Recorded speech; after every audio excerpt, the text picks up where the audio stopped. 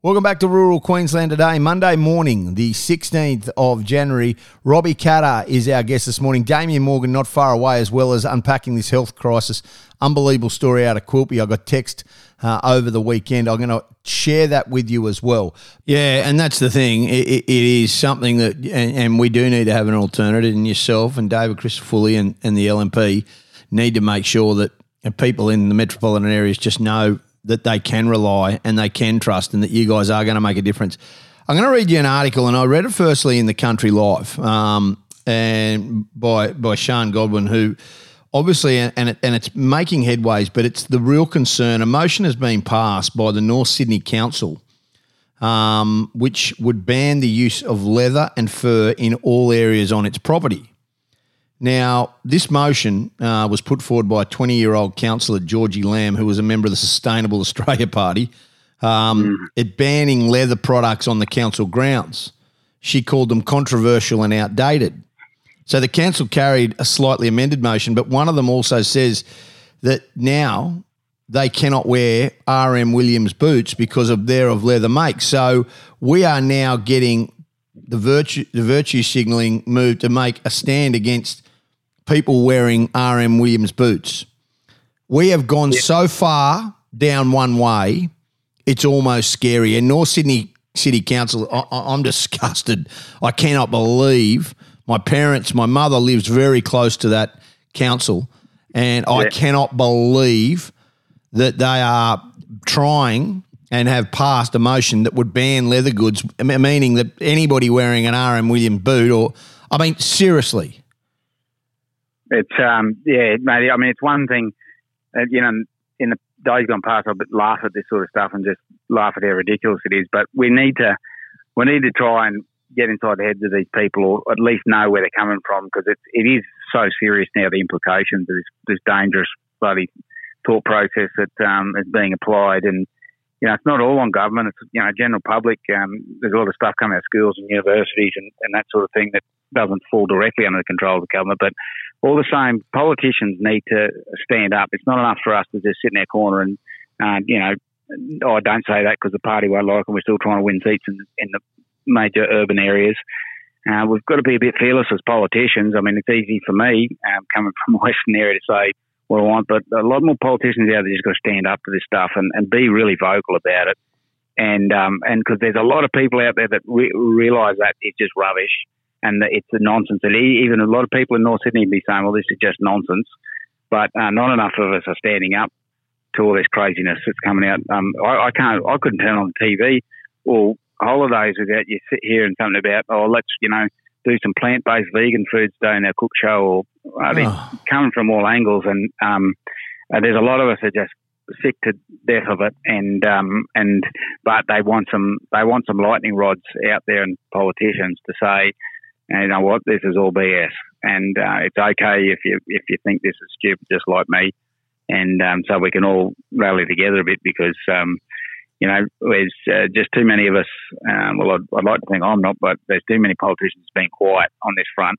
And we've got to really start calling it out, being aggressive towards it, because it's not getting us anywhere. And these sort of people don't compromise. They will just keep going and going and going. They'll find another fight, another platform to fight on. If they ban leather and ban meat, there'll just be another platform next week. There's no compromise with these people, and it needs arresting for the good of everyone. The workers' shortage is a massive thing. Well said. The workers' shortage is a massive thing for everybody. You're hearing it constantly. I'm hearing it. I've had countless phone calls about it. The Prime Minister's come out and said something like, we're going to get 8,000 PNG workers, and he's been over there obviously very clear to do that. But I don't know if that's the answer. I really don't. I mean, we need to make it more accessible to try and get people to be coming within, don't we, to try and work in the bush and make it more accessible. It's too easy and, too easy to try and get to a position where people are like, well, you know what, we're better off getting welfare or, family tax A or whatever to try and remain not working. Let's get Australians back working to start off with, rather than having to get the solution of bringing people in. Yeah, again, I think it's going to take a bit of a brave approach from government to, here's one thing, Dolly, you can start doing is get, the government, to mine, this federal government out of the state where I am, but let's get them get those employers checking up. All these people that apply for jobs, you'll get fruit pickers that'll apply for jobs and say, I'll come out on Monday, or I'll give you 2 weeks of fruit picking. They never turn up. They never intended to. They just get the form ticked so that it can show that they've been applying for jobs when they never had any intention to do it. They've learned all the tricks of staying on the dole. How about you go back to those employers and say, mate, did this fella ever turn up? Because he said that you didn't give him a start. Yeah. And wouldn't even start. And he says, no, he lied to you. Then you go back and take the dole off him. Yep. Because he's been lying, but no one's chasing that stuff up. That's one little thing we can do to start getting a lot of these lazy Australians that have, now just addicted to that welfare. And we've got to change that for their good and for our good. Like, it's no good for them either.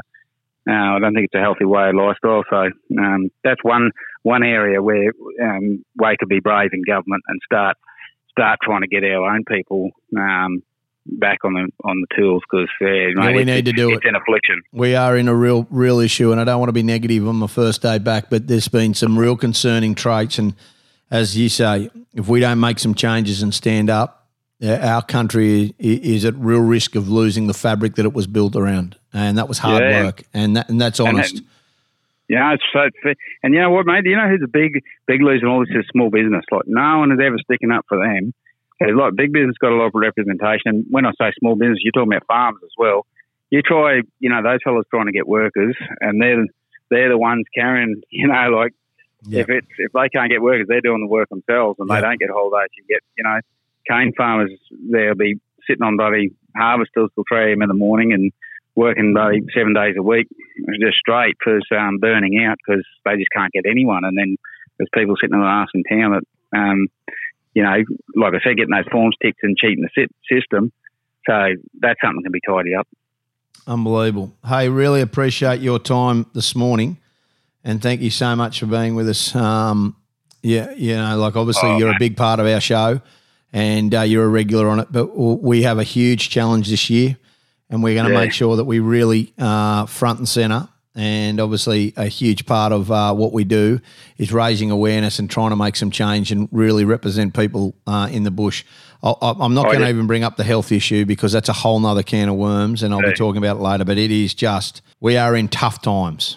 No, I bloody appreciate you bringing this stuff up, Robbie, because there's not a lot of platforms willing to take on the government. And just bloody appreciate, especially on the rural stuff, mate, because we don't have a lot of voice, so I appreciate having you there. Really appreciate your time. Thanks so much for being with us this morning. We'll take a break, come back with more. This is Rural Queensland Today on the Resonate Broadcast Network.